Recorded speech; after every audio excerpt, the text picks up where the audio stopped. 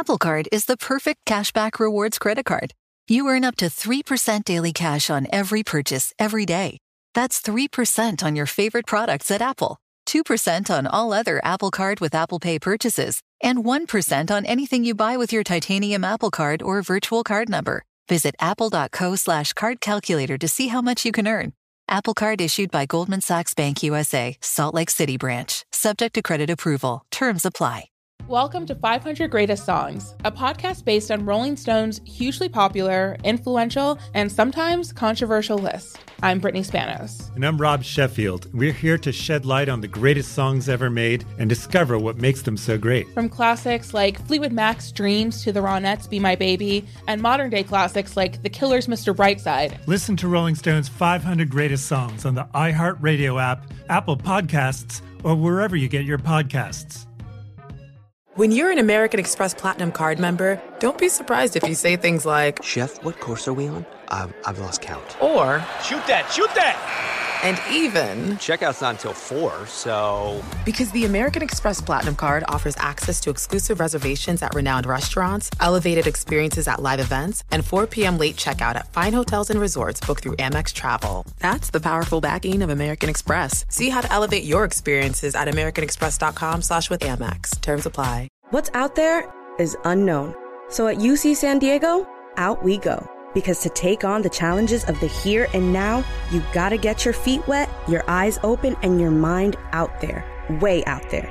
Turning the unknown into cures, culture, and connections with each step forward. So pack a bag, a notebook, and some sandals. And get ready to look far and think further. UC San Diego. Learn more at ucsd.edu. Saturdays are for sunshine, especially for your ears. With another election, ongoing wars, and natural disasters, we know the news can be a lot to take in. And we're determined to share the bright side of humanity. Every Saturday, take a breather from the headlines and hear all the uplifting happenings across the world with 5 Good Things, a new weekend edition of CNN 5 Things. That means you can find this goodness in the same feed as 5 Things. Listen to 5 Good Things on the iHeartRadio app. Hey guys, it's Albert. I'm excited for you to jump in with me this week.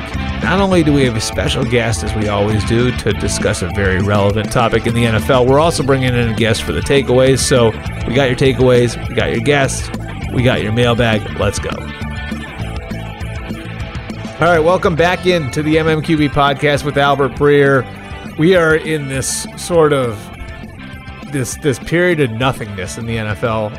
There's nobody on the field. There's no draft. That's over. There's no free agency for the most part. Most of that's over.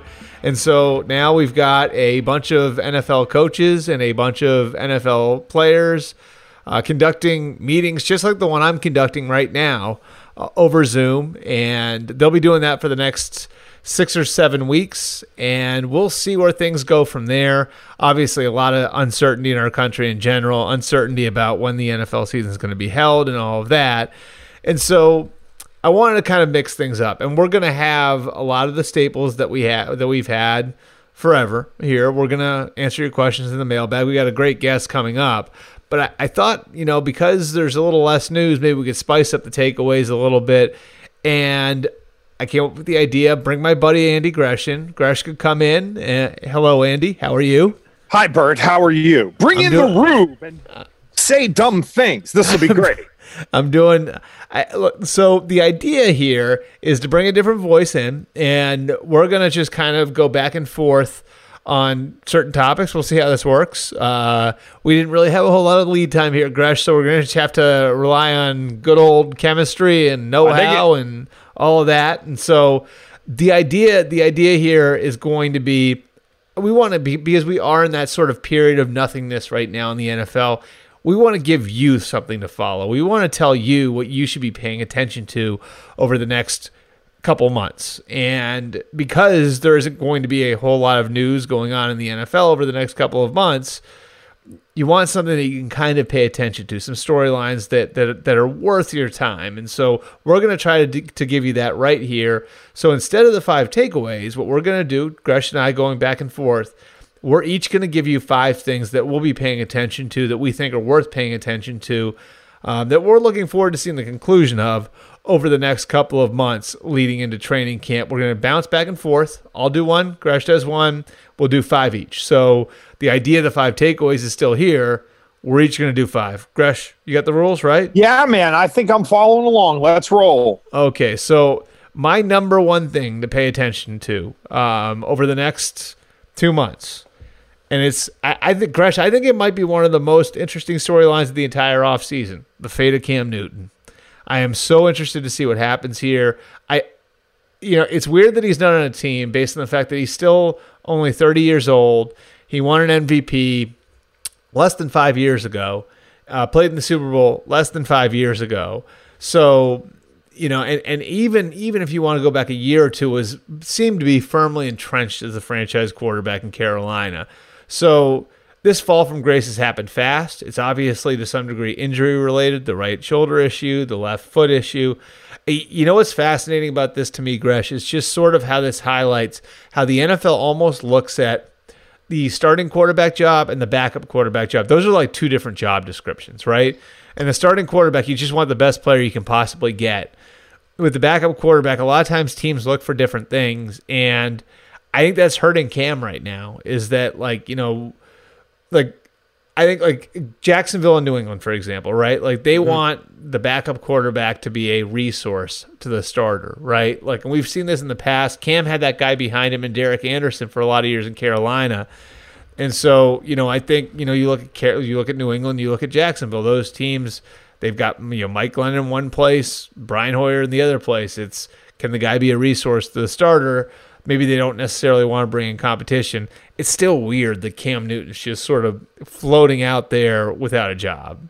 Yeah, and I think I don't know if Cam has the ability to sit in a room and look at a coach and be able to really, truly convince him that he could be a good backup quarterback or that he would come in and compete in good faith for a starting job, because Cam thinks he's a starter in the NFL right now, and I don't think he's at the point in his life and in his career where he quite honestly wants to hear anything otherwise. And to the point that you were making in terms of, hey, man, it's just tough all the way around because he thinks he's a starter. There are no starting jobs open. Who would be the guy to be able to – who would be the coach that would try to sit Cam down and say, here's where I think you can help us, or here's maybe where we could bring you into the mix, but will you have the right attitude? I mean, look, if you're Baltimore, tell me if his head is on right, tell me Cam Newton wouldn't be a good fit in Baltimore, because everybody sits around and says, well, eventually starting quarterback there is going to get hurt. Who can play that similar style? It would be someone like Cam Newton. But, Bert, I'm with you. It's just, he seems like he can only be a personality fit if he's a starter. And that might be unfair for us to say, but he's done nothing to make us think otherwise. It's weird, too, because, if you look at it, you go all the way back in his history. this is going back to, Blinn Junior College, right? Mm-hmm. I looked at it. I think the last time he didn't go in somewhere – and he was indisputably the last time he went in somewhere and he wasn't indisputably the guy was probably when he was a teenager at the University of Florida as Tim Tebow's backup. I think that was the last time. So that would make sense. And I do think Cam gives off a sense about himself that I think is unsettling to some people, that probably leads him to tell others, hey, man, people really don't know me. I admit I'm one of those people from afar that when I see him pout after a Super Bowl, I don't expect him to be happy, but I also don't expect him to go out there and act petulant like a child after losing that game.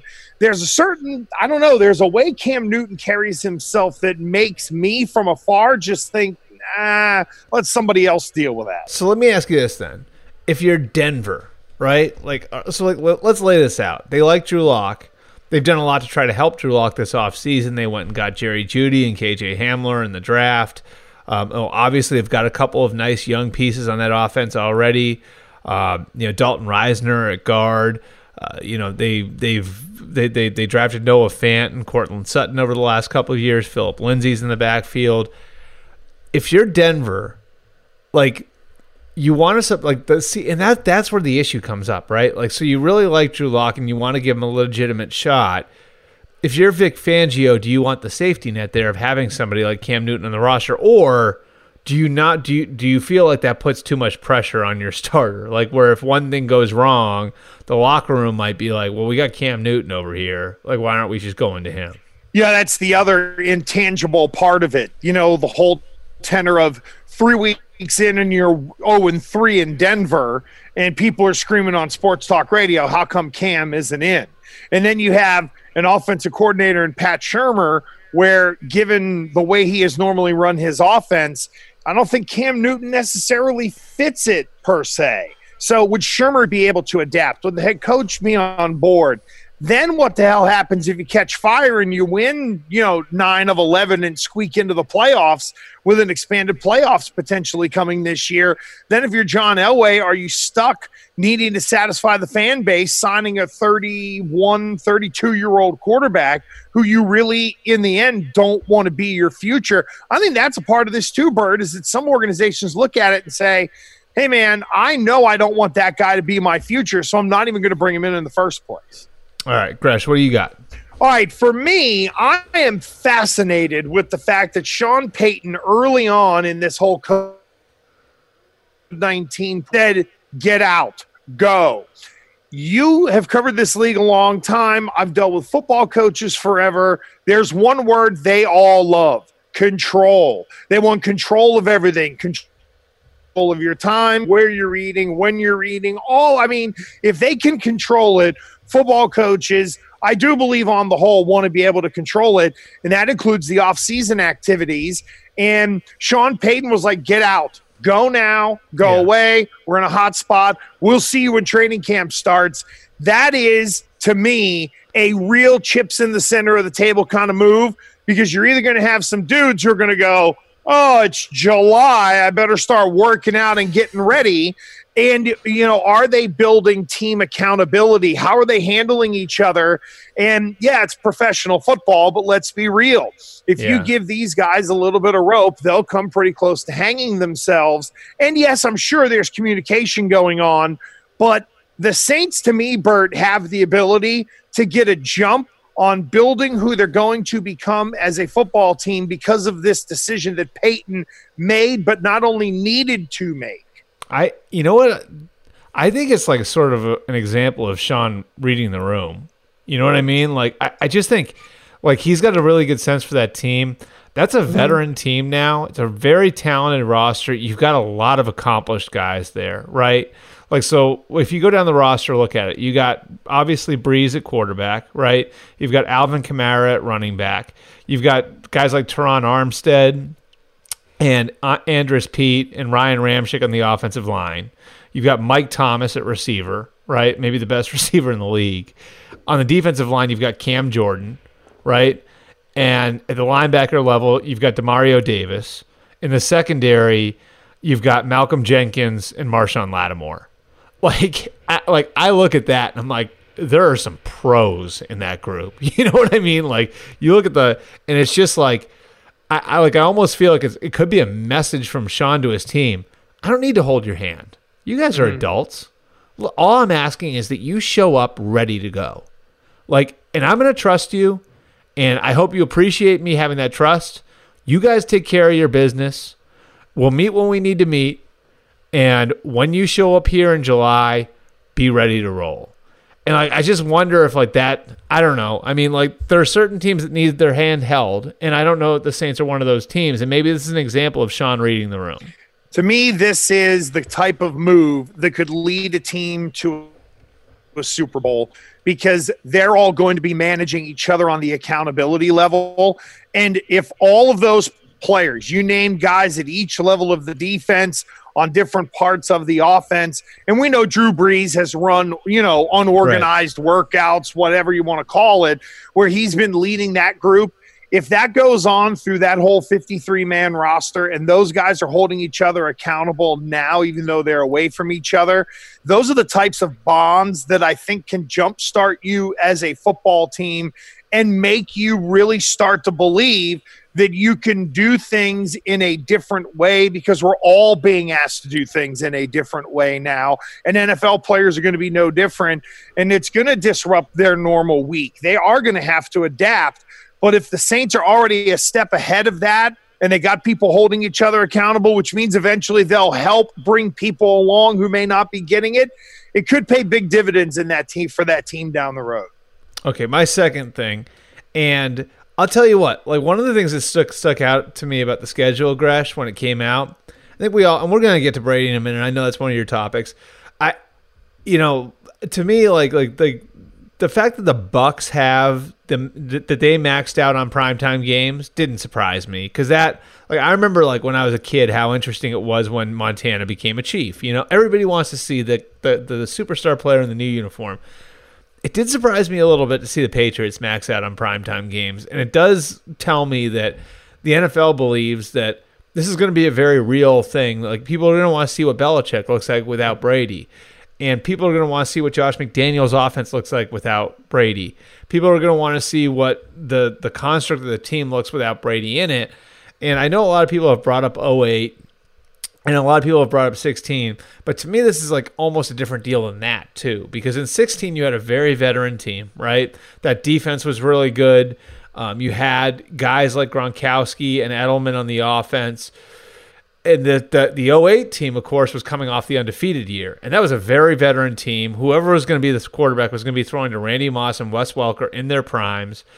This is different. So this is one thing I'm really, really interested to see, like how the Patriots use the next 2 months and sort of what they look like when you get to the start of training camp. Because if there was ever a year where Belichick may have actually needed the offseason, needed the spring, this probably would have been it. I completely agree with you, and that's where they're going to need some leadership on the offensive line to step up. And you look at a guy like David Andrews, who's back at center. That's a huge security blanket for whomever is under center, and that would include Brian Hoyer as well, to know that mentally he's got someone in front of him who can handle what they need to handle, because the quarterback might be trying to figure it out himself, and the center then has to sort of take over and communicating with the offensive line. And to the primetime end, Bert, the other part of it too is, let's be real, it's been 20 years of ratings. It's going to really take a lot for people in New England to not be putting up massive numbers and big numbers whenever they play nationally. I think now, in looking at the whole national fan base, we know you've had Pittsburgh, you have Dallas, you have the Raiders. The Patriots are now there in part because of Brady and Gronkowski, and maybe they end up, creating some short-term flame for Tampa Bay down there in terms of the popularity category. But yeah, I think in a goofy NFL season that's going to be affected by COVID-19, both the Brady and the Belichick end of their story, it's going to be a lot of people who are going to want to compare and contrast along the way. Why shouldn't the networks capitalize? They'd be stupid not to. What do you think the offense looks like? You mean the Patriots offense? Yeah. I think it's going to go. I think remember in 01 when Brady took over and they threw more passes sideways than any team in NFL history? Yeah. It's not going to be like that. But I think they're going to go back to elements of it, to where they are going to run the ball. They'll try to run it out of 3 wide receivers. They're going to have to take advantage of the running backs. And it's going to go back to simplifying that thing down. I would be really surprised if, they just said, all right, we're going to run it the way we did with Brady, and we're just going to trust this young quarterback to go out there and do what he needs to do. This is going to be, in my opinion, more of early Brady with Charlie Weiss, adapted to the modern day personnel within the game, and working those 3 wide receivers or having a flex tight end who can win a blocking matchup on the outside. And last thing here, golden opportunity for Josh McDaniels. To put his name back on the top of the list. Yeah, Das Wunderkind. He's done it again. No question. Yeah. All right, your second thing to look for. Bert, my number 2 is, who signs Jadeveon Clowney? Clowney at some point has got to realize, okay, I'm not getting the stupid money I was asking for. We're in a whole new financial environment, and who eventually he's ultimately going to figure out that, okay, I'm going to have to take not whatever I can get league minimum, but there's only going to be a team that's going to be willing to pay him so much. It might be, here's $4 or $5 million, and you can sing for your supper, and we'll give you another $5 million in bonuses or something like that. But who's the team that ultimately looks at him and says, okay, this could be a piece who could really help us? To me, he dumb priced himself out of the market. That's a part of the reason why he doesn't have a job, that and the injury history. But when the number starts to come down for a number of reasons or a multitude of reasons, who's the team that says, okay, let me throw a little stake at this guy and hang another one up behind the quarterback every week and hope he goes and grabs it? It's just look at the whole picture of it, like with him, like where it's like you have, so there's the fact that he can't take a physical. That's hurt Cam for obvious reasons. It's hurt Clowney for obvious reasons too. He had the microfracture surgery early in his career. There's questions about the stability of his knee. So like that's obviously hurt him, and it's prevented him from, I think, getting close to what he wanted to get financially. The other part of this is that if you do sign something right now long-term, it's probably going to be a bad deal for you if you're Clowney. Teams have filled their needs. Cap space is used up. So to think that you would want to sign a 3 or 4 year deal somewhere, forget about that. So I think it has to be a 1 year deal, and I think it has to be with his eyes on 2021 when he'll be able to go into another team's facility, take a physical, do the free agent thing the conventional way. So like if I'm him, I look at this and I say, I'd probably go back to Seattle because it's a place that I think it's a scheme that highlights his athleticism. It's a scheme that he's familiar with. So you either go back to Seattle or you go somewhere else where there's familiar elements. Tennessee would be one of those because Mike Vrabel was his position coach in Houston. And so I think his whole focus right now has to be going and finding a 1 year deal somewhere, getting the most money I can for this year, right? No question.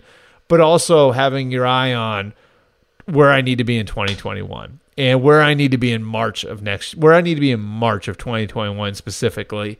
So I can actually go get the big second contract that every player is looking for. Okay, you're number 3. Okay, so this is a question every year, but I think it's extra interesting this year, right?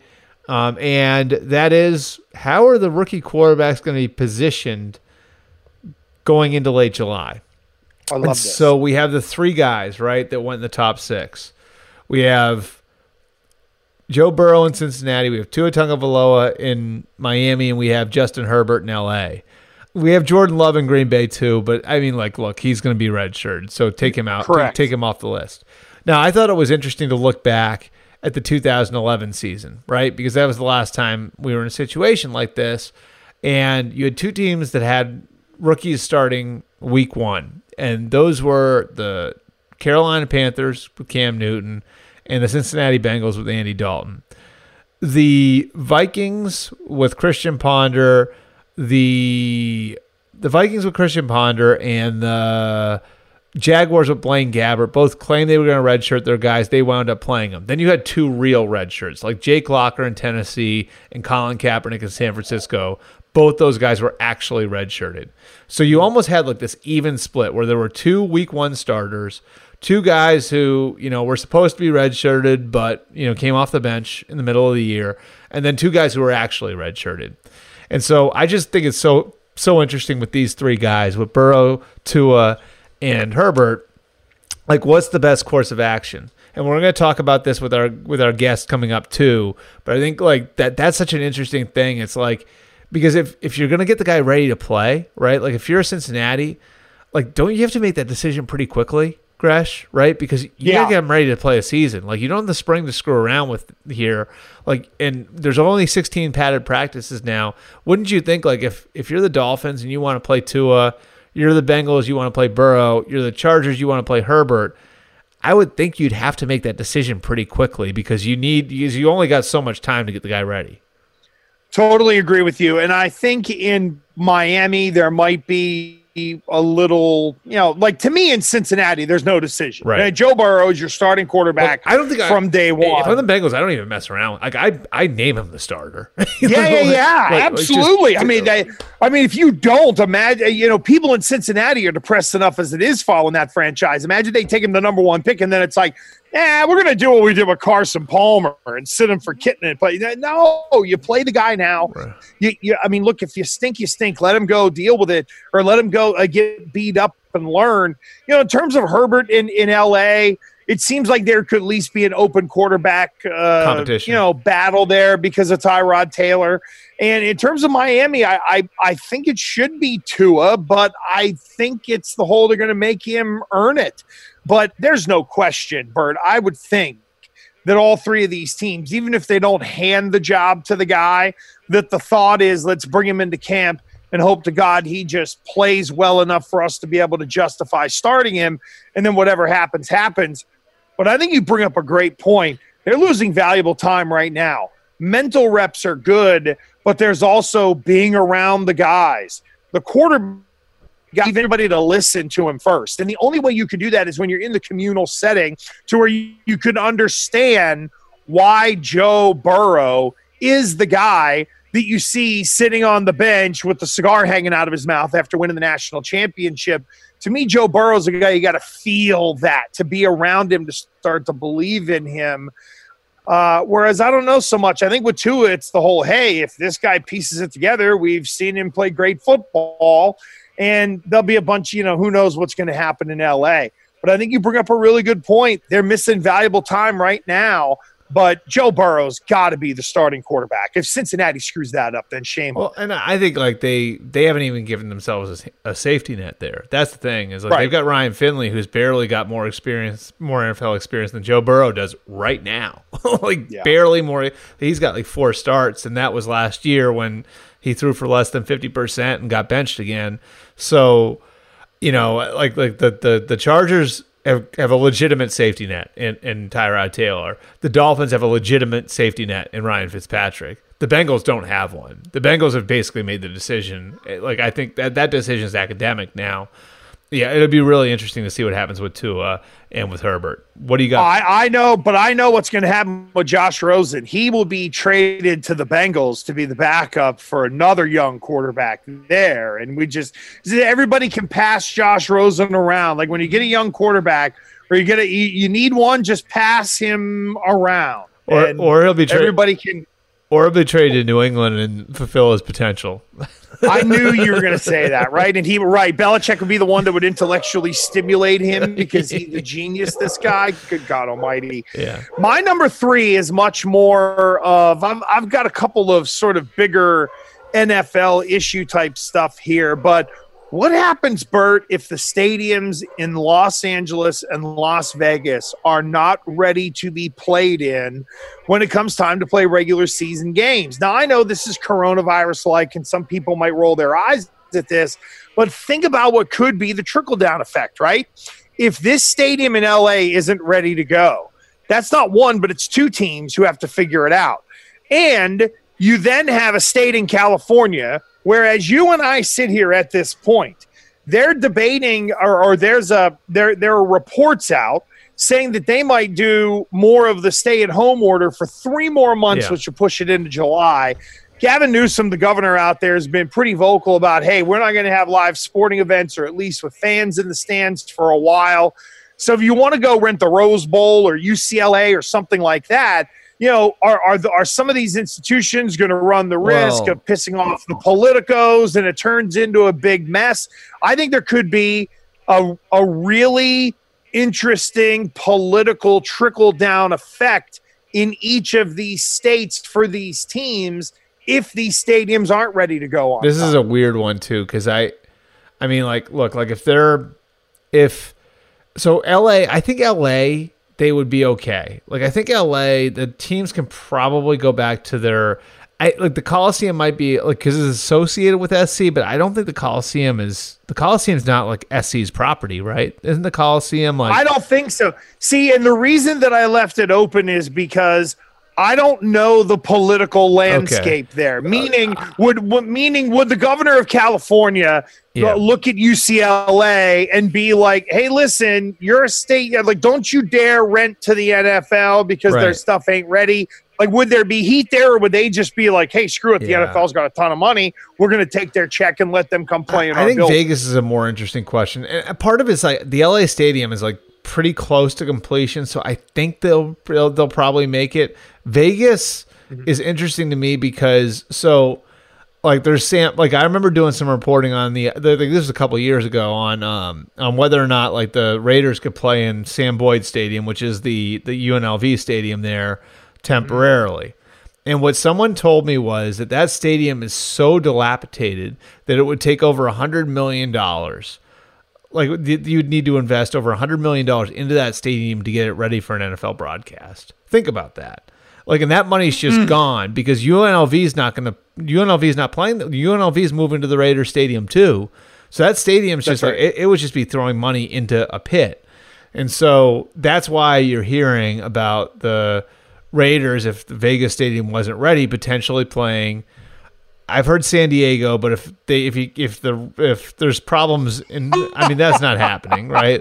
So San Diego would be a no. But I've heard Salt Lake City. I've heard San Antonio. I've heard potentially Arizona, and that's close, and they could. And I don't know how the schedules match up, but like, could they potentially play there?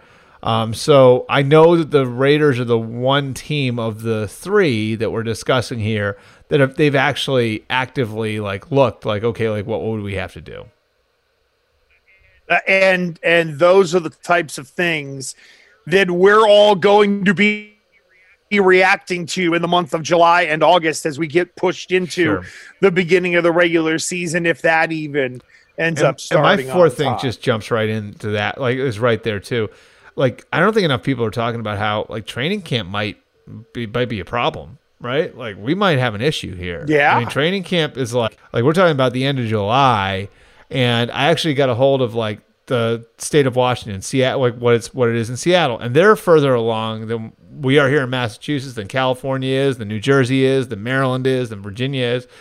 And in Seattle, they're in phase 1 of reopening, and the way that sets up is they have to get to phase 4 until they can have gatherings over 50 people, right? And that is minimum 8 weeks from now. So we're talking about middle of July in a state that's like ahead of a lot of other NFL states, and it's a coastal state, so in the same sort of situation that the teams in the Northeast and on the West Coast are. And so, like, are the Rams and Chargers and Niners going to be allowed to have gatherings big enough to stage a training camp in July? I think this is a fair question. It takes about 150. If you strip it way down, right, and it's just players, coaches, trainers, doctors, cafeteria staff, like, my understanding, talking to some of these teams, like, you really be stretching at 150 people maybe? Like, right? So are those sorts of gatherings going to be allowable? Yeah. Is that going to be allowable? Like in July? Well, and I know that you can talk about, well, we're going to have, each position group, and there's no more than maybe 10 or 12 in a position group, and could you have it catered and everybody grab their box lunch or something? It's going to require some thought and ingenuity, there's no question. But to your point, absolutely. I think for some teams, there's got to be some real doubt as to how training camp could end up working for them in terms of physically where are they going to be able to do it. I wonder if we may have in part a virtual training camp this year, meaning we extend it back for 2 more weeks and you're allowed meetings via Zoom and you can try to do some organized workouts or whatever. But I don't know. I sense there's going to be I think that's the point when we move the season back. That's when we move the season back to October 1st. All right. Let's go. My number 4, Bert, quickly will be, and it's what Major League Baseball is dealing with right now, will quote unquote business be done between the owners and the players? meaning we know everyone is going to be rapidly processing information as to how things are going to have to work this year, and will enough groundwork be laid in advance so that everybody can make those decisions seamlessly, the players and the owners are made whole, and we can get to watching some football? Or is this going to get ugly as it is in at least I think one in the other NFL, it'll be okay this year. I think the questions are going to be next year. If the revenue is down and the salary cap gets knocked down, what does that mean going forward? How is this going to affect the television deals? And if you so next year, like I've heard, like if the salary cap based on the percentages goes down, say, let's just throw the number out there, $20 million next year, that's going to cause major problems, right? Major problems. So if at that point, does the league go to the players and say, we want to flatten this out so teams don't have to start lopping players off, right? Well, now you're going to be borrowing from future years. So now it's, all right, well, we'll borrow some money from 2022, 2023. So now you're affecting players like 2 and 3 years down the line. And so I think that's going to be a major storyline. The other thing, like with all of this uncertainty, your team's going to sign guys to long-term deals. Like, I think that's a fair question too. Like, if you're the Chiefs, do you go in on Patrick Mahomes now, or do you wait to see what it looks like in a year? I mean, and when it comes to guaranteed money and having to put some of the money in escrow for these contracts, how much cash on hand will owners have? And I know we're getting into the weeds of some of the business here, but all that are going to be factors in signing players long term and being able to recruit free agents. And that we're talking about like Mahomes. That's a player you're sure of, right? Like, what about the players you're looking at? Like, that's a guy, like, I brought up his name. That's a guy, like, you know, whatever. Like, here's your blank check, Mr. Mahomes, right? Like, what about the guys that, like, you're less sure of? Like, you're probably not going to move on guys like that. All right, my fifth thing sort of relates to all of this, too. What does the rest of the sports world look like? We're going to start to get answers on that this weekend. The Bundesliga in Germany reopens. I believe we're 3 weeks away from the Premier League in England. I think, you know, those leagues will give the NFL some idea because there's close contact, like player to player in those leagues. I think baseball is going to be an important one for them because baseball is not restarting. Baseball is starting from zero, the same way they're starting from zero. And so I think that's going to, I mean, they won't admit that they're following anybody because this is who they are. But I think over the next couple of months, they have the luxury of getting to watch what baseball, what soccer, what basketball, what hockey, what all the other sports look like. Yeah, UFC as well. I mean, and they already started and kind of got back into it. Believe it or not, you know, I'm sure there's going to be some intel. The way WWE is run and the fact that they have had their athletes doing their thing, I would like to think that everyone is sharing alike, even though I'm sure the WWE NFL relationship is probably pretty good right now, considering the XFL has now died. Bert, my number 5 and my last one is, we know there's going to be a Tom Brady effect in Tampa, right? But will it be Michael Jordan-like, as we've seen in The Last Dance, where it's, hey, bleepers, I got 6 of these, do it my way? Or does Brady go in and say, I haven't had a guy to throw a go route to since Randy Moss? All right, Mike Evans, I don't care if you're not exactly at 12 and a half yards on your button hook in between the numbers and the hash every time, because you can convert it and run a go route, and I'll be more than willing to sacrifice completion percentage to give you opportunities to make big plays. Basically, does Brady go in there and say, I have a formula, you follow me? Or does Brady look at it and say, oh my God, I haven't had talent like this, let me adapt my skill set to where he brings the best out of all the other players by adapting himself? Like, I think there's even another layer to that where you're talking about that and the interaction with the coaches too. Like forever, Brady sent a text to Bill O'Brien when Josh went to Denver in 2009. O'Brien becomes the play caller, and Brady sent a text to him and just said, I want to be coached, right? And Josh has coached him. O'Brien's coached him. Charlie's coached him. Like, all of these guys have like sort of coached the guy hard. What happens when that institutional knowledge, that 20 years of institutional knowledge is gone? What happens when there's not the sort of there's not the sort of continuity that he had in place. Like, is he going to get to a point in September and October where maybe he's frustrated because he doesn't have some of the advantages that only that sort of time can give you? Like, that sort of time on task, now all that's gone. I'd argue that was a huge part. Like, and it's to Brady's credit, big part of like who he was, is who he became, is like that they were able to do it that way. So it'll be interesting to see if there are points of frustration there. Gresh, you're the best. I love this format. We'll see if we can make it work again sometime soon. Yeah, I appreciate it. Yeah, I ain't going nowhere. And we're going to get to our special guest right after this. The national sales event is on at your Toyota dealer, making now the perfect time to get a great deal on a dependable new SUV, like an adventure-ready RAV4. Available with all-wheel drive, your new RAV4 is built for performance on any terrain, from the road to the trails. And with plenty of passenger and cargo space, plus available tech like wireless charging, you and your entire crew can stay connected. Or check out a stylish and comfortable Highlander with 3 spacious rows of seating for up to 8 passengers. And with available features like the panoramic moon roof, you can sit back and enjoy the wide open views with your whole family. Plus, both RAV4s and Highlanders are available in hybrid models. So no matter your style, you can drive efficiently and save on gas. So visit your local Toyota dealer and check out amazing national sales event deals on RAVs, Highlanders, and more when you visit buyatoyota.com. Toyota, let's go places. Apple Card is the perfect cashback rewards credit card. You earn up to 3% daily cash on every purchase every day. That's 3% on your favorite products at Apple, 2% on all other Apple Card with Apple Pay purchases, and 1% on anything you buy with your titanium Apple Card or virtual card number. Visit apple.co/card calculator to see how much you can earn.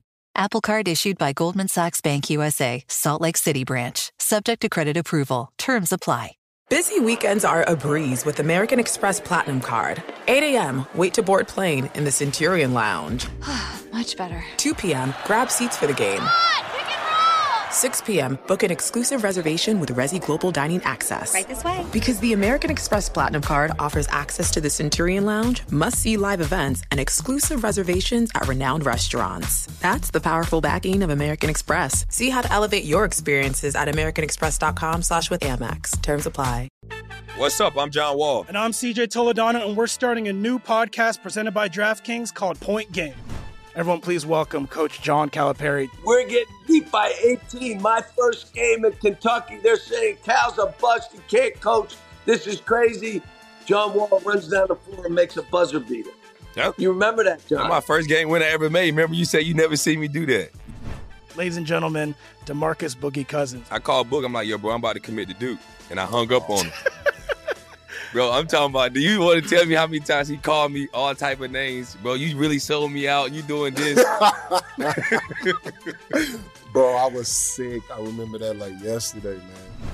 Love you, John Wall. Thanks, Coach. Love you, too. You made me everything I am today. Nah, you made me. You made me. I love it. Check out Point Game with John Wall and CJ Toledano on the iHeartRadio app, DraftKings YouTube, or wherever you get your podcasts. It wasn't even supposed to be That's my dance, bro.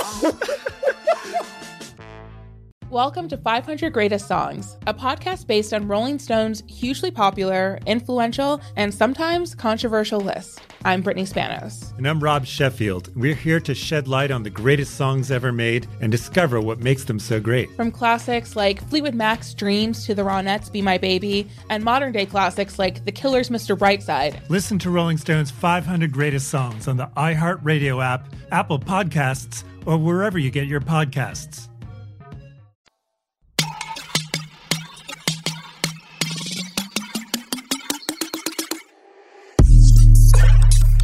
All right, well, we're going to bring in an old friend of mine, and we haven't had him here on the podcast yet, but I'm excited to bring him in because I think he can really kind of give us the reality of what NFL coaches are facing right now. And so we're going to welcome in Hugh Jackson, former Raiders coach, former Browns coach. Hugh, good to have you on. Hey, glad to be on. Glad to have an opportunity to talk to you. All right, so let's start here. you look at what's facing NFL coaches right now, and you think back to your experience. And one of the reasons I wanted to have Hugh on is because in 2011 he was the head coach of the Raiders, the first-time head coach. You'd been the interim coach the year before, so you had a little bit of runway there. But you basically had the whole offseason taken away from you.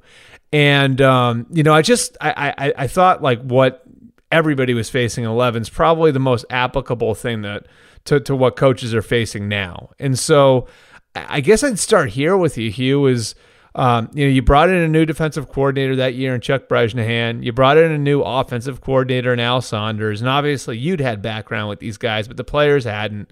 And I guess sort of, what do you remember about the beginning of that? And I'm sure, your whole career, you've got a plan. This is what it's going to look like when I become a head coach. And now all of a sudden, everything's sort of flipped upside down and you have to adjust. No, you said it, Albert. I mean, it was difficult.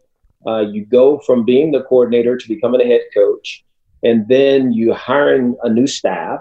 But the good part was the players knew me and knew exactly possibly what the practice schedule would look like. So there was some familiarity there that way.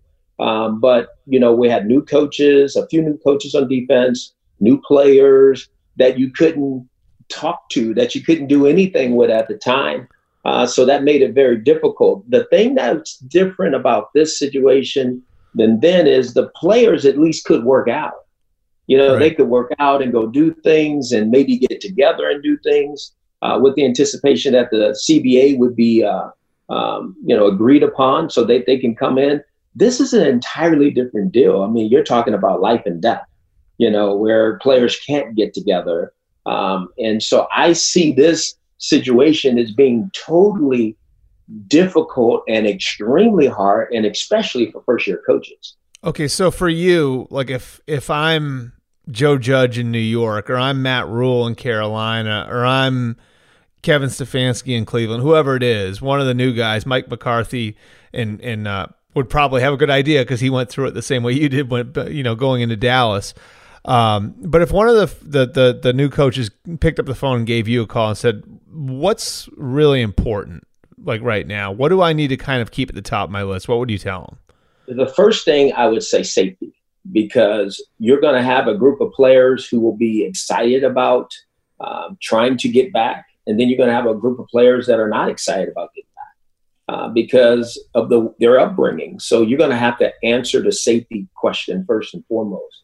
The second thing to be very important to me is how am I going to get the right information to my team during this particular time so that when we do get a chance to be back together, we can hit the ground running. The next most important thing is how am I going to get my quarterback up to speed and make sure that he is, getting better in what our offense is, because that's going to be very, very important.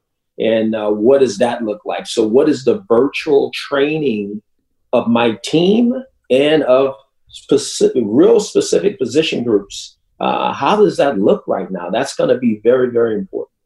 Okay, so you obviously went through that offseason, and maybe there was a little bit of uncertainty. You had Jason Campbell on the roster, right? Mm-hmm. And so he'd been entrenched, but there's still some question of what the Raiders are going to do at the quarterback position. I know halfway through that year, you guys wind up trading for Carson Palmer.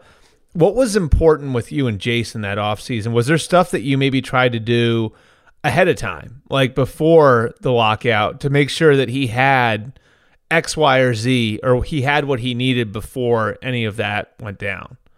Absolutely, the best we could. The thing that was different is, remember, you couldn't have any communication. Right. So that was really different. I mean, that's what I'm saying. These situations are they look the same, but they are different. But I didn't get a chance. You couldn't talk to the player. Now, Jason, even before, was it before the lockout? You couldn't. Before the lockdown. No doubt. So did you make an effort to try to get him some stuff before the lockout? Yeah, no doubt. You try to make sure that the playbook, whatever additions that you're adding to the playbook, you make sure that he has those. Whatever verbiage that you're changing, you try to make sure he has all of that. Those things, and what the statistics were. What does the data show us that we could do better? So he had all that information. So how does this sort of put it on the players too? Because I know the one thing I do remember about that offseason was that a lot of players sort of took the bull by the horns and decided, okay, like, and I, you remember they would go to, whatever, a college or a high school and get a bunch of guys together and work together. Like, how much of this is sort of, I guess, it's funny. I talked to a couple of coaches about this. I talked to Sean McDermott about this over the weekend, and he said, like, you sort of have to trust in the sort of player that you're bringing into the building because it's going to be a real character check, in a certain way. Like, who are the teams that are finding a way to get through this and continue to improve? Like, how much of this do you think is sort of how teams come out of this ride is going to be dependent on, like, the sort of people that they have in their building? Absolutely, Albert. I think that's a very great point. But I would also go back to the point I made a little bit earlier, is that you're going to have a group of players that want to do that, and you're going to have a group of players that don't want to do that because of fear. And so until that safety question is dealt with, is another player going to feel comfortable getting together as a group and saying, let's work out together? You've heard certain guys have tried to do that.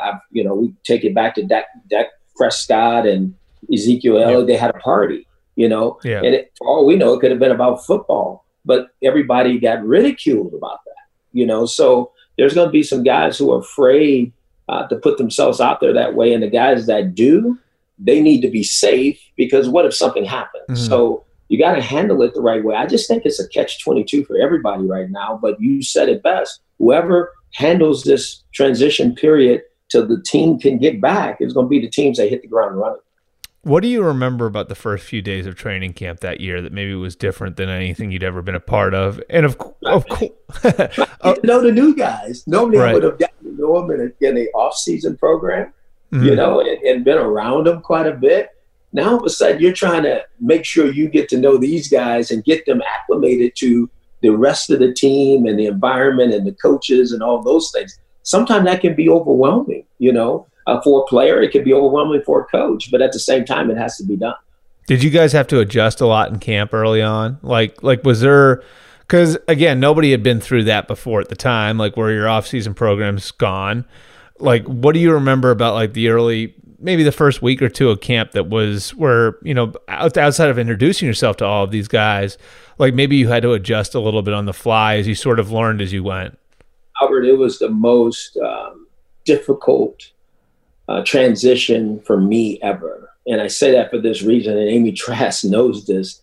I not only had to get the team together, but it was also getting the players who wasn't on the team. So I had to deal with contractual things. Yeah. So that took on a whole different environment for me, because things were, up against it. Here we are in training camp. We got 12 guys who are not here that should be here, but they couldn't negotiate their contracts and how that was going to all work. So I had to dive over into that. And I had never done that. So that was even more difficult. But it's hard because you got to adjust. As you just said a second ago, you might have to change your practice schedule. You might have to change your meeting schedule just to accommodate everybody and to make sure that everybody's understanding the routine that we're trying to get in to put ourselves in position to win football games. What did you notice that, like, because this will be applicable to this year, right? So these guys are going to lose all the on-field work. What did you notice that was behind? Like when you got there and some guys show up in better shape than others, all of that.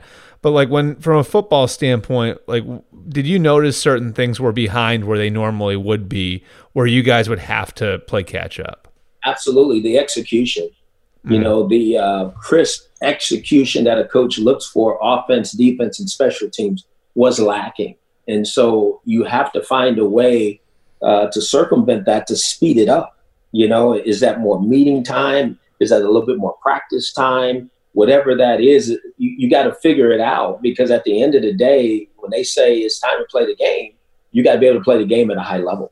How did you guys pull it off? Like, was there something creative you guys did to try and make it work?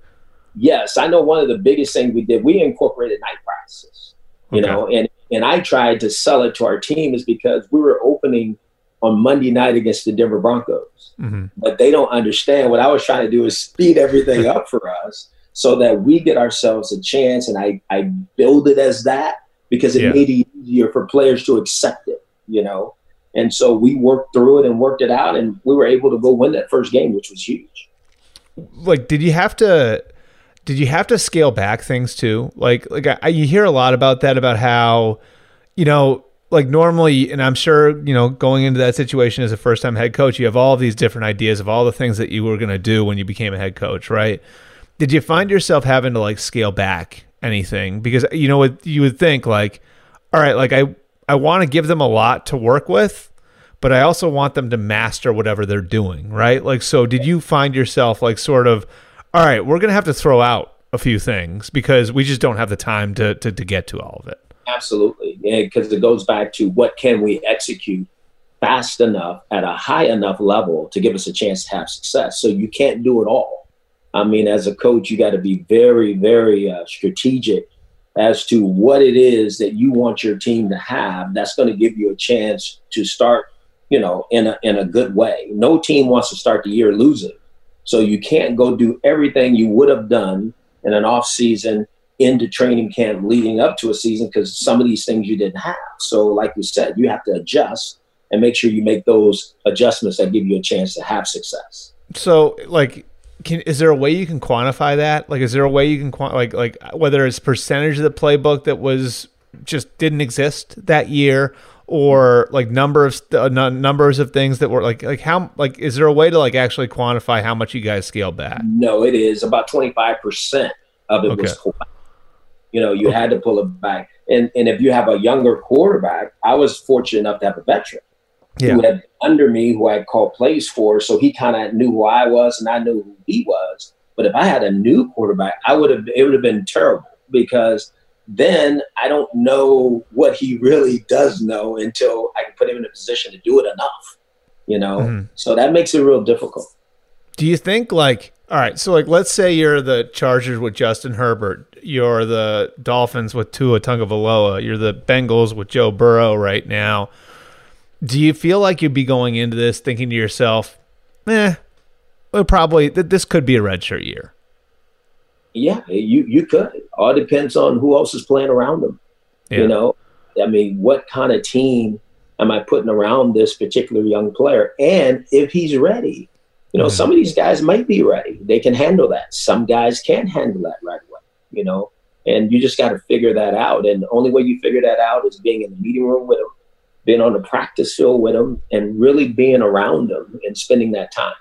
Okay, so like this is what's really interesting to me about that one, right? Like, so do you feel like you almost have to name your starter quicker too?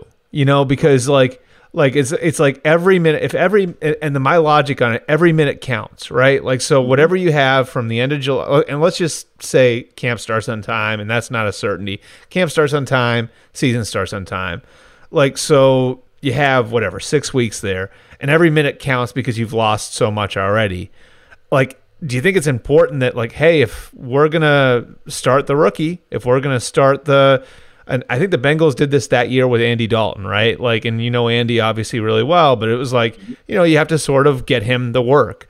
So like with a Burrow or a Tua or a Herbert, would you feel like almost like we have to make a decision on him faster, because if he's going to play, he has to get all the work? Absolutely. I'm with you 100%. If you make a decision that this young player, who is the future of the franchise, is the guy that you think he can ascend to be, you got to play him. You got to start in practice, and you got to let the team know. Because players really, the locker room is going to be really important too. Because if they see you just catering to the young player, they all know he's the future of the organization. No doubt about that. I think all the players respect that. They know why you drafted him. But can he win for you this year? That's what the players want to know. So if you just start playing a guy and the locker room feels like this guy's not ready, let's say this guy's dropping snaps or throwing interceptions, can't say to play in a huddle, those type of things, that can't happen. You can't do that with a National Football League team. I mean, the players would run you out. So you have to handle all this the right way. So if you do make that decision, then it's going to be more than important for the coaches to have done all the work prior to, with all this virtual training, to make sure that the guy can come into an offense in the room, the meeting room, and on the field and demonstrate that he's got it. How quickly can you figure it out? How quickly do you know? Like realistically, and you had Baker 2 years ago in Cleveland, so you went through this. Like, how quickly do you think you can make the sort of decision that you're going to be confident in, right? Like, and how quickly will the team know? How quickly will the locker room know? You know what's interesting, Albert? And I think that's a great question. I think you already know. That's why you drafted him. Mm-hmm. What you don't know is how fast will he, understand the environment and become what he needs to be for the football team. And is the football team ready for him? And what I mean by that, do I have a left tackle issue? Do I have a right tackle issue? Do I have a receiver issue also? What kind of defense do I have? If I'm going to make the quarterback successful, all those things have to be in place in order for him to play well. If I got some holes, I don't want to stick the guy out there and put him in a situation where maybe he loses his confidence, he loses his value, and he doesn't get a chance to play like everybody know he can, and then the team loses confidence in him. You can't do that to a player too soon. So I think these decisions about these young quarterbacks that are coming out this year, when they play, how they play, is going to mean everything to the future of their careers, because it's going to. So, well, like let me ask you the obvious question then. Like, the thing that pops in my head was like when you look at what the decision you made in Cleveland, then with Baker not playing, was part of it Joe Thomas having retired? I just looked. I want to make sure I had the date right, but it was maybe you guys obviously believed in Baker to some degree. So part of that I would assume is, well, we don't even know what we have at left tackle right now. Absolutely. Well, that was amazing. That's why, I understand everything everybody thought. Well, why didn't Baker play right away? Well, Baker didn't play right away in that situation, in that environment, for a couple of reasons. One, we didn't know who we were going to draft. Even though we knew we had the first pick, we still wasn't sure. Yeah. But before then, we made a decision to bring Tyrod Taylor over, who was a starting player at Buffalo, who'd been to the playoffs, and we didn't have any stability at quarterback. None. Yeah. So we said, hey, Tyrod, in order for this to happen, you're going to be the starter. We needed to do that for the locker room. We're coming off of a 1-31 season. The team needed to know who the quarterback was. They knew who the future quarterback was going to be, but they needed to know who the quarterback was at the time. Then I knew that the left tackle position, I didn't know who was going to play. Tyrod Taylor was a runner. He'd been in a lot of NFL games. So I felt comfortable saying this guy's going to be our quarterback until. And that was an organizational decision that we made. We were not going to play Baker until we felt like we knew who the left tackle was and that the team was ready for it, unless Tyrod got hurt. Tyrod got hurt. The rest took care of itself. Okay, so now we're going to go way off on a tangent, because I do want to it just popped in my head. Do you think Tyrod will be good for Justin Herbert? Absolutely. And I say that knowing what he did for Baker Mayfield. Yeah. Tyrod Taylor. But I think Tyrod Taylor is going to be the quarterback there this year, and I think he's going to do a tremendous job. But he will help that young player understand what it means to be a National Football League quarterback. Okay. All right, so back to the 2011 experience. I do think it's fascinating to look at this and see where you guys were going into that year. Again, you had been there, but it's a somewhat new coaching staff and everything else. What do you think the biggest key was to getting off to the start you guys did? Because you guys started that season 7-4. You win your opener, and you only had, again, that truncated period of time to get to know each other at the level that you needed to know each other ahead of a season. What do you think the biggest key was to finding a way to get out of the gate the way that you guys got out of the gate before the quarterback? I think it was a couple of things. I think first and foremost, it was that I was already there. So I got, elevated to become head coach. So that made everybody a lot more comfortable. So the majority of the team knew who I was. Right. I thought the way we practice, I thought the way we scheduled practice, I think the environment that we practiced in Napa, California really helped us too. Mm-hmm. I thought that the players really understood that we needed to do things differently at a high level as fast as we could if we were going to make a turn because the Raiders had started bad every year, prior to that, for like 10 years. So that's something we preached and something that we wanted to accomplish, and we were able to do that. So do you then you look at how that season goes and everything else, and you make the trade for Carson Palmer in the middle of the year. And I remember how crazy that was at the time. Like he'd been retired and everything else. Mm-hmm. You obviously had the relationship with him from Cincinnati. What do you remember about getting him in then, and did the experience of having gone through what you guys went through earlier that year sort of help to set up? Like the fact that you guys had sort of dealt with everything's already sort of a rush and getting to put in the system and all that different stuff in the summer.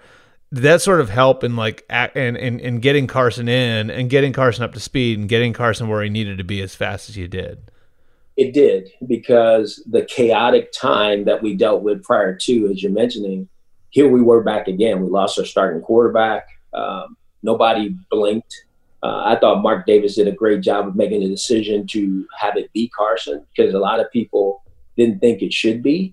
And I think he did it because he was familiar with me. So Carson kind of knew the offense I was running, but we're talking about a former first pick of the draft quarterback who walks in your building, who's had a little success. That was the players looked and said, okay, we're going to follow you. And he was a leader of men, because he immediately took on the receivers and running backs and everybody else. And in saying that, Albert, everybody couldn't have done that, right. And I think that's what everybody's got to understand. There's only people who probably know the coach in that environment, in that situation. We were 4-2. We had a team that we felt was really good. We lost a really good player who was playing lights out for us and Jason. It was like, how do we salvage this, or do we not salvage this and, do something else? And Mark made a decision. No, we're going to go get the best that we could find. Who knows you, Hugh? And that was Carson. And he walked in there and immediately made a difference, right away, because we ended up winning a few more games. But at the same time, we didn't make the playoffs. And I know people say, well, you only do that if you make the playoffs. But it might have been worse than what the record was, than somebody else. Yeah. So when you look at the way that season went, right, like overall, what are some of the things that you remember that maybe somebody who turns on the TV wouldn't notice about the way football was played that year? Like, do you remember, was there anything that was just different about the way the league was that year that maybe you might see this year, because there are circumstances that are going to lead to maybe camp being in the same sort of held in the same sort of rushed way that it was back then, and the amount of work being cut down the way that it was back then?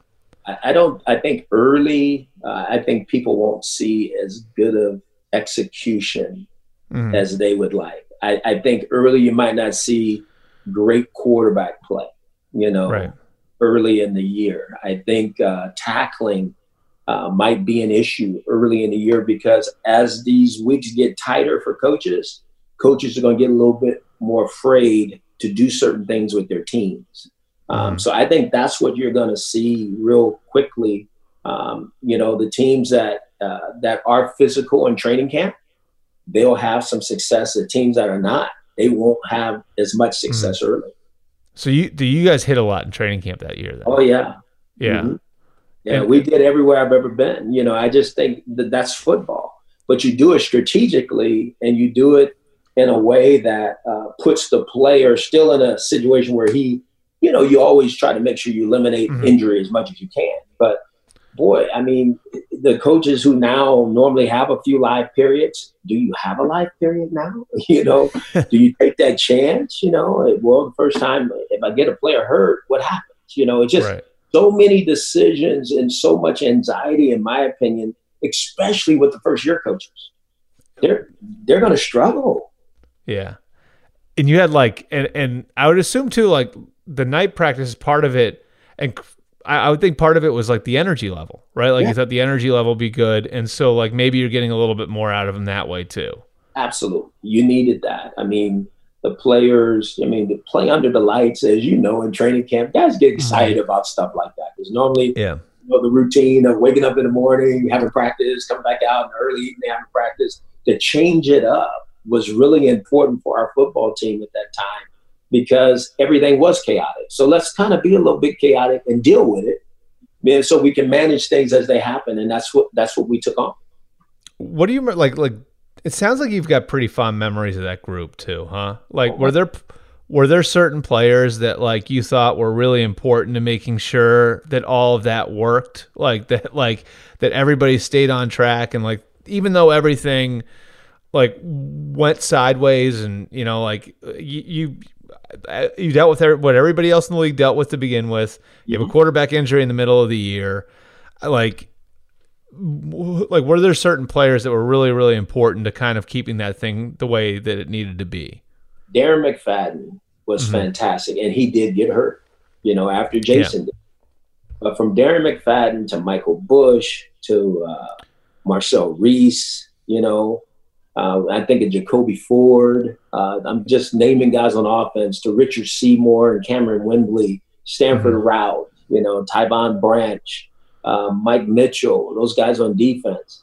They were hungry. You know, we were a hungry group that was willing to work hard. And I think we had the potential to be really good. I was glad to have Carson, but boy, I really wish I could have seen what the season would have looked like if Jason didn't get hurt. Right.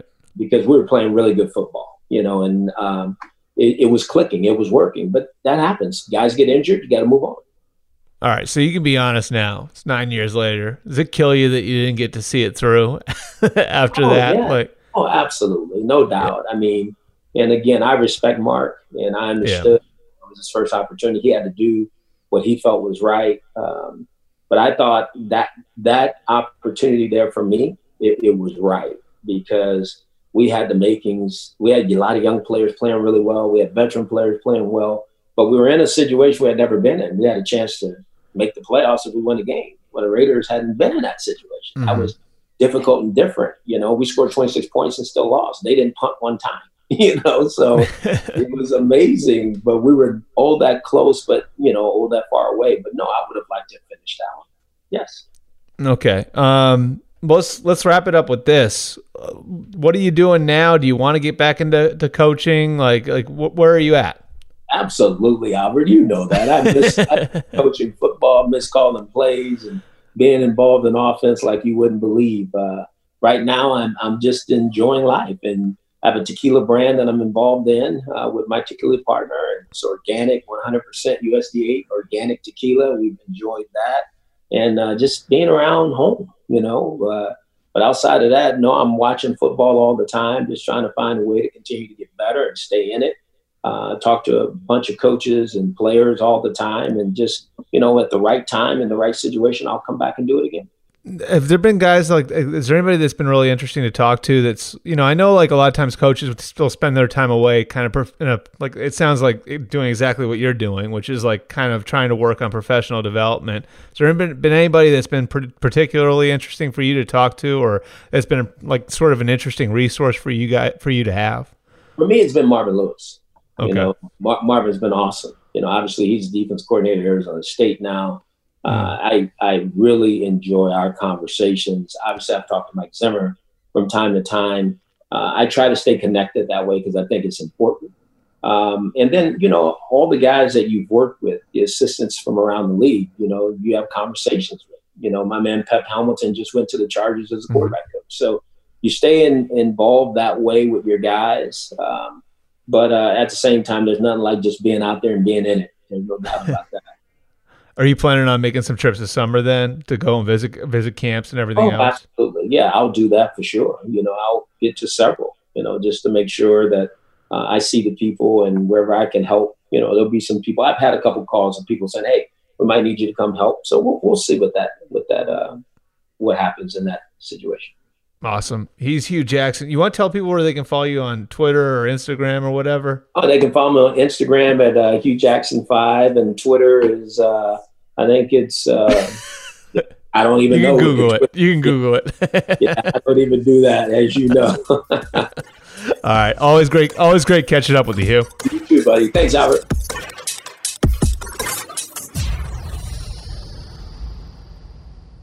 Hey guys, Rob Parker here to tell you the national sales event is on at your Toyota dealer, making now the perfect time to get a great deal on a dependable new Toyota truck like the rugged half-ton Tundra. Workhorse by nature, powerhouse by design, the Tundra combines raw capability with premium comfort and advanced tech to fuel your wildest adventures. And with the available iForce Max hybrid powertrain, you can take electrifying horsepower further than ever before. Or check out the fully redesigned Tacoma, delivering trail-dominating power and captivating style. The new Tacoma was born to make your off-roading dreams come true. And with the new available tech, this legendary truck is getting even better. And when you buy a Toyota truck, you buy Toyota dependability, meaning your truck will hold its value long into the future. So visit your local Toyota dealer and check out amazing national sales event deals when you visit buyatoyota.com. Toyota, let's go places. Busy weekends are a breeze with American Express Platinum Card. 8 a.m., wait to board plane in the Centurion Lounge. Much better. 2 p.m., grab seats for the game. 6 p.m., book an exclusive reservation with Resi Global Dining Access. Right this way. Because the American Express Platinum Card offers access to the Centurion Lounge, must-see live events, and exclusive reservations at renowned restaurants. That's the powerful backing of American Express. See how to elevate your experiences at americanexpress.com/withAmex. Terms apply. Apple Card is the perfect cashback rewards credit card. You earn up to 3% daily cash on every purchase every day. That's 3% on your favorite products at Apple, 2% on all other Apple Card with Apple Pay purchases, and 1% on anything you buy with your titanium Apple Card or virtual card number. Visit apple.co/card calculator to see how much you can earn. Apple Card issued by Goldman Sachs Bank USA, Salt Lake City branch. Subject to credit approval. Terms apply. What's up? I'm John Wall. And I'm CJ Toledano, and we're starting a new podcast presented by DraftKings called Point Game. Everyone, please welcome Coach John Calipari. We're getting beat by 18. My first game in Kentucky, they're saying Cal's a bust. He can't coach. This is crazy. John Wall runs down the floor and makes a buzzer beater. Yep. You remember that, John? That's my first game winner I ever made. Remember you said you never seen me do that. Ladies and gentlemen, DeMarcus Boogie Cousins. I called Boog. I'm like, yo, bro, I'm about to commit to Duke. And I hung up on him.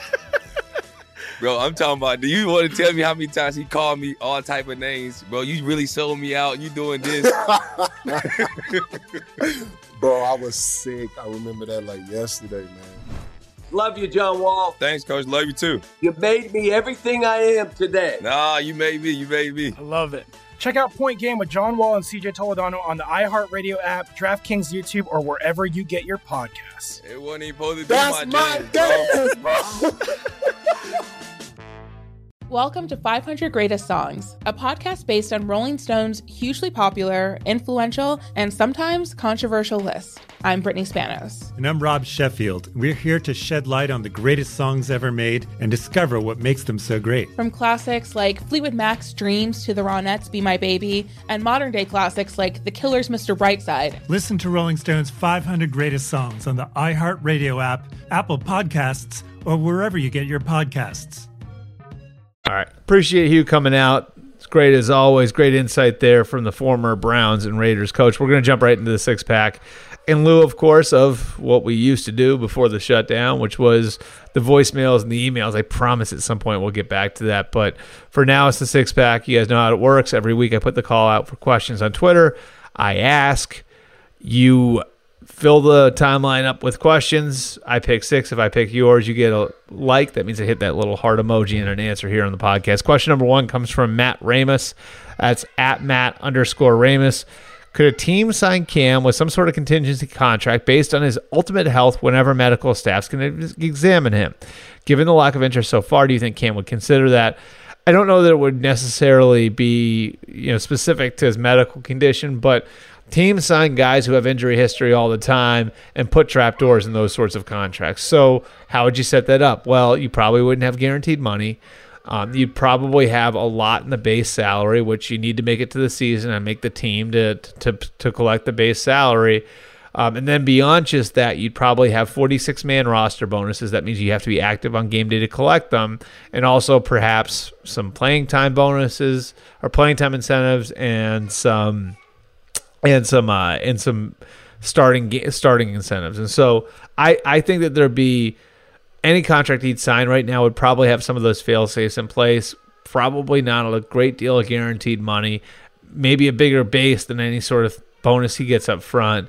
And then those 46-man roster bonuses where he gets them if he's healthy enough to be active on game day, and the incentives tied to either starting games or playtime. Question number 2 from Moose Block, that's at Moose_Block. Which rookie will make the biggest impact on his team this year? And I'm going to kind of go with the layup here. The quarterbacks, yes, if those guys start and play the whole year and one of them makes the playoffs, it'd be hard to argue against that because the position is so important. I'm going to give you I'll give you 2 guys who I think have a chance to make an impact from a skill position standpoint a little further down the line. But I'm going to go with the easy answer here, and that's Chase Young, the 2nd overall pick. And I think it's the reasons I have for it is similar to why I felt like Nick Bosa was going to be great coming out of Ohio State last year, and not because I went to school there. Both these guys, I believe, are generational talents. On top of that, those guys also went into situations where the position group room that they were walking into is such where it'd be almost impossible for an offense to game plan those guys too much. Nick Bosa was walking into a position group room that had Solomon Thomas, that had DeForest Buckner, that had Eric Armstead, that had Dee Ford. That's 4 former first-round picks. In Washington, Chase Young walking into a position group room that has Daron Payne, that has Jonathan Allen, that has Montez Sweat, that has Ryan Kerrigan. That's another 4 former first-round picks. And so I think Chase Young walks into a situation where, A, he's a great talent, ready to play in the NFL, and B, there's enough talent around him where when he does build some momentum early on, should it happen, teams aren't going to be able to key in on him too much. 2 guys to watch a little further down the line. I know you guys want skilled players here, and these are 2 guys who I think are outstanding fits for where they're going. Clyde Edwards-Helaire in Kansas City, and then Brandon Ayuk in San Francisco. Both those guys were pointed out to me by other teams as guys who are outstanding fits for their landing spots. And so Ayuk and Edwards-Helaire are 2 guys I'm going to have my eyes on. Question number 3, this is from this is from Adam Shraga. That's at Shrags44. Which quarterback do you expect to take a bigger jump, Danny Dimes or Drew Lock? I'm going to say Drew Lock because I like what's around him. And we talked about it off the top of the show at Gresh. They bring in KJ Hamler. They bring in Jerry Jeudy to a group that's already got Cortland Sutton and Noah Fant and Phillip Lindsay. And so I'm going to say Drew Lock just because of the situation around him. I'm really worried about the left tackle situation there. You know, the Broncos and Chargers are 2 teams that potentially could be playing young quarterbacks that have serious left tackle problems. And so I'm saying this with the trepidation about the left tackle situation. I'm not sure. Daniel Jones, you look at what's in front of him, you're probably going to be starting a rookie at one of the tackle spots. How much does Nate Solder have left? I do think they've made strides in fixing the offensive line. I think the overall picture probably isn't as strong as it is in Denver. So I'm giving Drew Lock the edge here, but it's pretty close, and that's a really good question from Adam. Question number 4 from Jeff Gold. That's at Jeff Gold 81. I asked this earlier, but it was much after you posted, so asking again because I'm really curious. What happened in Miami to sour the Dolphins on Josh Rosen so immediately? Seems like he never got much of a chance, especially considering the Dolphins weren't even really competing. Thanks. It's a good question, Jeff. I think it's really, as much as anything else, a reflection of how a quarterback's experience is dictated by the level of investment that the people in the building have in him. And so when Josh Rosen was drafted 10th overall, the Cardinals traded up to get him. In 2018, Steve Keim, Steve Wilkes, Mike McCoy, Byron Leftwich, all the people in the building had a big investment in making it work with him. And so even if there were bumps early on, they were going to ride those out and keep giving him chances. When he got to Miami, he'd basically been kind of like put out on the corner, like an old couch by the Cardinals. The Dolphins come in and take a flyer on him with the 2nd-round pick. The Dolphins are putting a ton of resources into scouting quarterbacks next year. Brian Flores is trying to establish his program and trying to do the best he can to sell everything that he's doing to his players. And it's just, a much different situation. So Josh Rosen got his chance, but if he didn't show something quickly, the team was going to be out on the coaching staff wasn't going to waste too much time trying to get it right with him.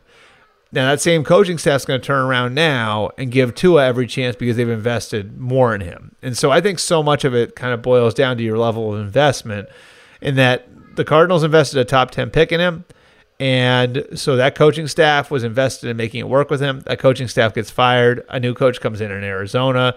That new coach has got a lot of history with the guy who wound up being the number 1 overall pick that year. So he gets aced out of there, and then he winds up in Miami. And in Miami, he just goes to a place where people aren't as invested in him because of the circumstances that dictated his arrival. And so it's just the whole thing, I think, sort of went sideways in Josh Rosen, where, he's in one hand being treated like he'd been the prodigy forever. And now on the other hand, what's wound up happening with him is he's sort of now in a spot where, a guy like I'm going to try to come up with a name here, a guy like a Jalen Hurts would be in, or a guy like one of these guys that went a little further down in the draft, like someone like a Jake Fromm now. Like, he's going to have to really make the most out of every opportunity he gets, because he's probably not going to get a ton of opportunities going forward to prove that he's a starting quarterback in the league. Question number 5 is from Pete Finnegan. That's at Pete Finnegan 10. What looks like improvement for the Browns this year, other than an increase in Win Mayfield improving to find identity, or something else? How they look in November and December. That's what I think it is. It's how does the team look once you've had a chance to establish who you are, once the coaches, and it's not just Kevin Stefanski, it's also guys like Joe Woods on defense and Alex Van Pelt on offense. How does that all look when we get to November and December? Are they building momentum? Do they have momentum going into 2021? Is the offensive line fixed? That's going to be a big one with Jedrick Wills and Jack Conklin coming in. Has Baker Mayfield improved? Is a huge one, as you mentioned. I just think it's going to be a general feeling of things going in the right direction coming out of the year. The Browns haven't been in that spot in a while. And so, even if they're, say, 2-6, if they can get to 8-8 from 2-6, I think that's probably a win based on where they've been. And so I think it's just going to be a matter of having positive momentum at the end of the year and having a togetherness in the building. I can't emphasize how important that is enough because of where that organization has been over the last, I'd say, 10 years at least. I mean, going back to when Mangini was the coach there, how many fractures there's been in the building. I think being together as a unit, being together as the Browns brass, I think is going to be a really, really important thing. And this is finally question number 6. I had to answer this one. Brady forces Jets fans to cry at Pats 1988. That's not why I have to answer it. Hello, Mr. Breer. Any insight why Monty Ossenfort left the Pats? Could have gotten a GM job in the past and is now second fiddle with the Titans like he was with the Pats. Will Elliott Wolf succeed him, or will Dave Ziegler get more responsibility? And here's why I had to answer it. Thanks and best regards from Austria. That's the homeland for me. That's where my mom's from. Thank you, Pats 88. Monty Ossenfort left the Pats because he sort of hit a glass ceiling there, and he'd been blocked twice from opportunities to join Bill O'Brien in Houston, who he's close to. And I know that that basically put him in a position where he's like, all right, I'm not gonna sign my new contract. I'm gonna let my contract expire, which gave him the latitude to do something like this. I also think it is a step up. He was the college scouting director in New England, and he goes to Tennessee now, where he'll be director of player personnel. That means he'll do more in the office, which would, at least on paper, prepare you better to be a GM. You do some work on the pro side, which again will prepare you better to be a GM. All of these guys, and it's like anything else, all of these guys have designs on eventually running their own place. And to me, that's a big part of it. It's got to be a big part of it. If you have any ambition at all, it's going to be a big part of it. And this is definitely a step in that direction for Monty Ossenfort, who will go to a place where there's a guy in charge who he's very familiar with, and John Robinson, so he'll be able to hit the ground running. And it's a team that I think will probably be good for the next few years based on where they've been. And if you're looking to continue to move up, it helps to be a part of a good organization. You asked if Elliott Wolf will succeed him or Dave Ziegler will get more responsibility. I think what you'll probably see Dave Ziegler elevated. He would have been the general manager in Cleveland had Josh McDaniels gone. So I think Dave Ziegler will be kind of able to straddle maybe a little bit the pro and college sides a little bit more. And I think Elliot Wolf will have a fairly prominent role in the organization. Whether or not he winds up being the college director, we'll see. He's got some more experience on the pro side.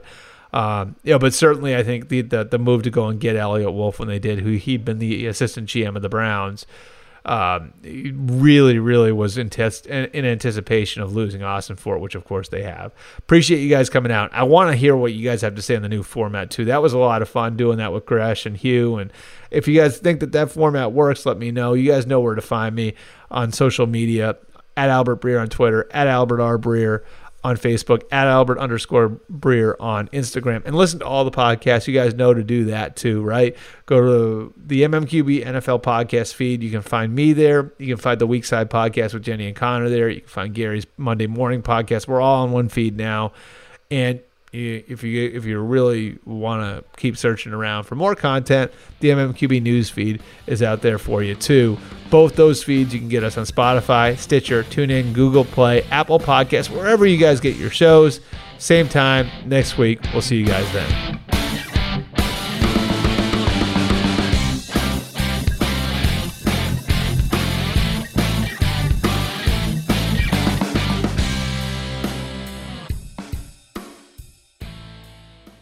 Welcome to 500 Greatest Songs, a podcast based on Rolling Stone's hugely popular, influential, and sometimes controversial list. I'm Brittany Spanos. And I'm Rob Sheffield. We're here to shed light on the greatest songs ever made and discover what makes them so great. From classics like Fleetwood Mac's Dreams to the Ronettes' Be My Baby, and modern-day classics like The Killer's Mr. Brightside. Listen to Rolling Stone's 500 Greatest Songs on the iHeartRadio app, Apple Podcasts, or wherever you get your podcasts. You're at a place you just discovered. And being an American Express Platinum card member with global dining access by Resi helped you score tickets to quite the dining experience. Oh, okay, chef. You're looking at something you've never seen before, much less tasted. After your first bite, you say nothing because you're speechless. That's the powerful backing of American Express. See how to elevate your dining experiences at americanexpress.com/withAmex. Terms apply. CNN_'s Guide to Sleep has tons of recommendations for products that can help you get the best night's sleep ever. All right, let's face it, most of us have had trouble falling or staying asleep at some point, and there are a lot of products and hacks claiming to be the solution to our sleepless nights. That's why the CNN_ team spend hundreds of hours testing products to find the ones that can make a huge difference in the quality of your slumber. Visit underscore.com now for our ultimate guide to getting better sleep. Are you looking to step up to a 4K smart TV? One that gives you unparalleled clarity and picture resolution? Then we've got good news for you, because the Vizio 65-inch V-Series 4K smart TV is now just $348. With all your favorite apps built in, you can stream straight out of the box. You can even sing along to all your favorite music and radio on the iHeartRadio app. Looking for a smaller or bigger screen? Vizio offers unbeatable prices on all V-Series 4K smart TVs. Head to Walmart.com today and score the 4K TV you've been waiting for. You deserve to treat yourself, so turn your tax refund into a U-Fund and give yourself a Straight Talk Wireless Extended Silver Unlimited plan and get a new Samsung Galaxy A14 on them. You can get a great everyday value on wireless with Straight Talk's Unlimited plan starting at $25 a line per month for 4 lines. You'll save so much you'll be enjoying that refund all year long. It's the refund that keeps on refunding. Find Straight Talk at straighttalk.com or at your local Walmart store. Taxes and fees not included. Offer valid through 4/14/24 while supplies last. Online only. Must purchase a Straight Talk Extended Silver Unlimited plan to qualify. Limit of 5 phones per customer. Family plan discount with 4 lines, all on the Silver Unlimited plan. Not combinable with autopay discount.